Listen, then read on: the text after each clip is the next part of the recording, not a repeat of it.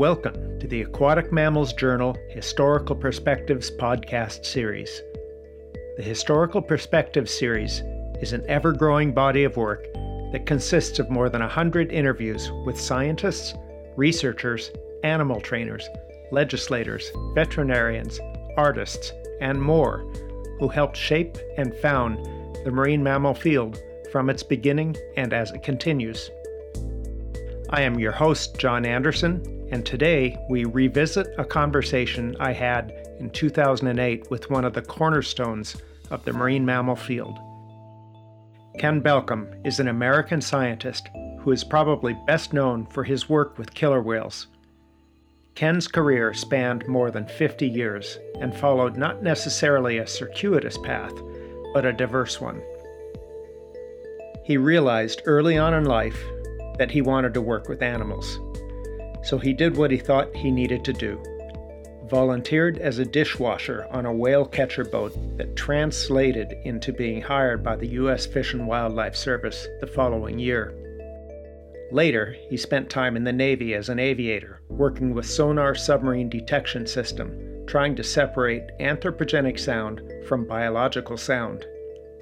Early in 1976, Ken began studies of whales on both coasts of North America. In the Pacific Northwest, Ken worked with the U.S. government to provide a detailed photo identification census of the killer whale population in Washington state waters. And on the East Coast, Ken became the research director for the Ocean Research and Education Society, based in Gloucester, Massachusetts, with the emphasis on emerging methodologies of photo identification of humpback whales.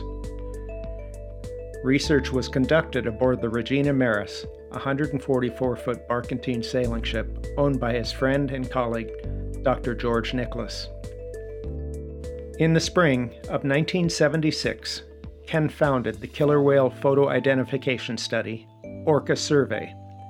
The purpose of this study was to assess the existing killer whale population living in Washington state waters to determine if their numbers could sustain further captures. Ken's initial research census showed that the southern resident killer whale population could not sustain further captures and removals. I first met Ken in 1994 during the production of the Hollywood film Free Willy, and then again in 2008 at his home in the San Juan Islands for a sit-down interview. I remember thinking that he was one of the most down-to-earth, humble people I had ever met. I enjoyed our brief times together and was saddened to hear of his passing just before Christmas in 2022. Ken's achievements are too numerous and his scientific endeavors too diverse for me to fully discuss in this short podcast. I certainly could not do them all justice. So instead, let's listen to what he told me in his own words. As a very small youngster, in grammar school and before even, I always liked animals. And I sort of, I don't know why, but I thought that school was a way to round yourself out, learn things that you don't know about or that aren't fascinating, get fascinated in a lot of things. So I took a great variety of courses. And at one point I wanted to be a veterinarian. At another point, that's probably when I was about 12. And then when I was early teens, I wanted to be a lawyer so that I could make lots of money and then do whatever I want.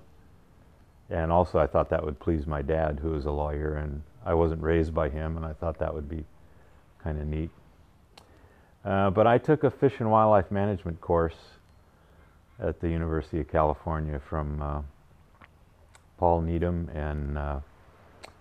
Starker Leopold, and I just immediately went 180 on my career path and went into wildlife.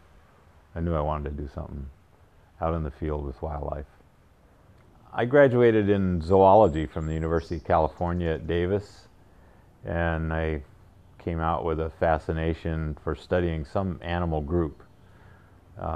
kind of like, when people were just going into chimps and lions and gorillas in long-term studies. I thought that that was the way to go. And so I was looking first at mountain beaver, Eplodontia. There were a couple little populations I thought would be worth looking at. And, relatively new ground kind of stuff. And I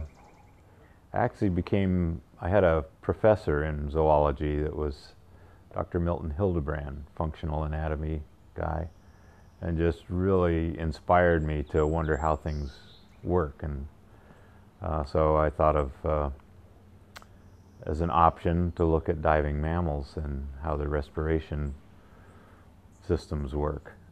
And I went to the whaling stations in Berkeley, California, and started collecting lung tissues and looking at the anatomy. And Dale Rice, who was the government biologist at the time, saw that I didn't mind crawling around piles of meat and guts and looking for stuff, so he hired me to be his technician.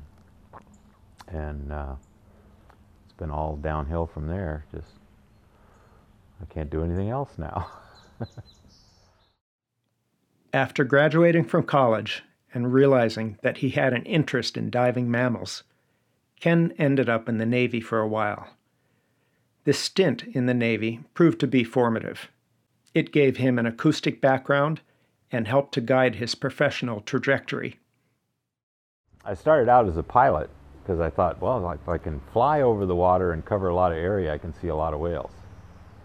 And that was cool, but the actual mission that I was involved with, I didn't understand at the time. AWACS, the radar defense of, anyway, I'm not a military guy, I just didn't like that as much as where they ultimately put me was operations officer in charge of a sound surveillance system, listening to underwater sounds. So I actually got pretty good at it because whales are quieter in general than submarines. So submarines were just the clutter for me to find the whale sounds, whereas the mission obviously was the other way around. They were trying to get out of the clutter of marine animal sounds into the mechanical sounds of enemy contacts. Anyway, I just immersed in it and loved it, and then got out and couldn't tell anybody about it. Here it's 30 years later, and I wouldn't want to have to go to federal prison for revealing secrets that we knew then. But it's a fabulous world underwater. Another skill that Ken developed along the way was photography. In the mid-1970s, he began using photo ID for a government project to help take a census of killer whales in Puget Sound. Again, when I was just graduating from college, as a hobby, I dabbled in photography. I was just so impressed with photography at the time, the early 60s.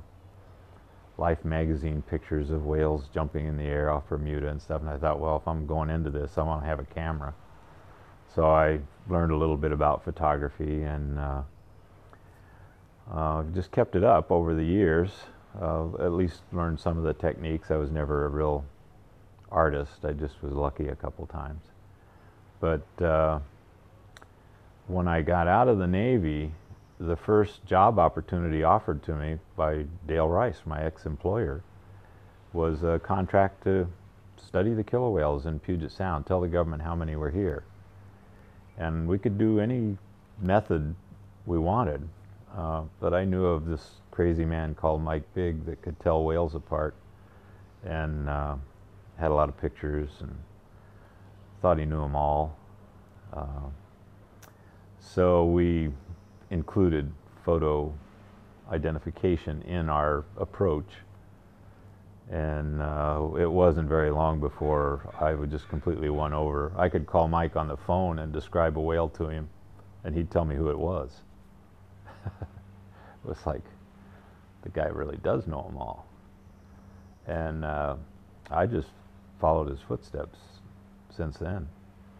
And of course things have changed. We're now in digital age and digital photography and computers, and you have to learn all that stuff on the way, but it's basically individual recognition, which some people knew since way before Moby Dick, but a lot of people are doing it now. Well, when we began the study for Dale, for the federal government, it was to tell them how many whales were here as of 1976. There had been an era of captures, removals. About 50 had been taken out either by live removal or death in the capture efforts. And Marine Mammal Protection Act required that the status of the population be known in order to even issue any more permits for removal. So we went out and counted them up, and we agreed with Mike Bigg, and we essentially became sort of the outlaws right away, because now they had two crazy scientists that could tell whales apart, and they had numbers that some people just didn't want to believe. We had about 70 whales left after the removals. Then they increased gradually as protection afforded them time to reproduce. And then they declined a little bit, and then they increased again. They got almost up to 100, and then they dropped drastically in the mid-90s. And they're sort of wavering in the 80-some level now. And we're trying to find out why. There's a limit to their population size. Unlike people, we're going to fill the planet, but you can't fill it with killer whales. You got to feed them. Tracking the number of killer whales in Puget Sound led Ken to discover that the whales' distribution was not what it seemed. As the study continued, it became apparent that the whales' food situation was changing. Human interaction was once again having an adverse effect on the ecosystem. The L-pod whales began showing up in Monterey about 7 years ago that we're aware of in the winter, and some of the K-pod whales as well.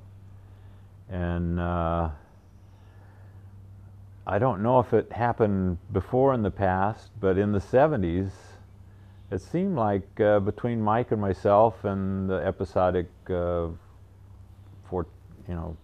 capture of a photograph from somebody, we could account for them in most months of the year, somewhere in the Northwest. But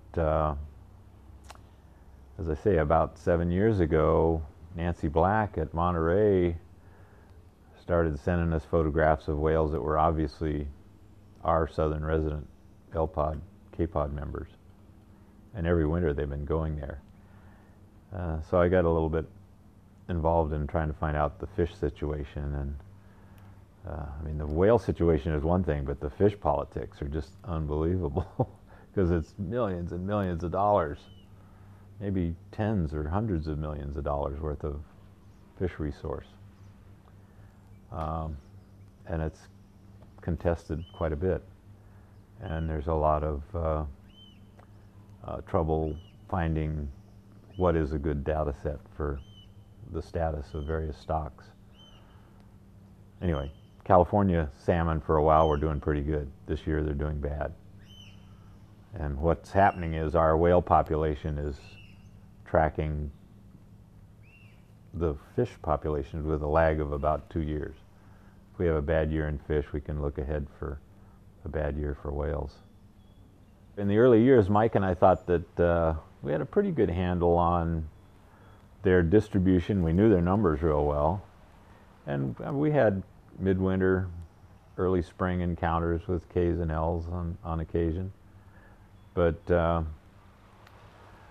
there's no fish left here, really. I mean, there were standing stocks of Chinook in Puget Sound and Georgia Strait that were in the low millions, and they're gone.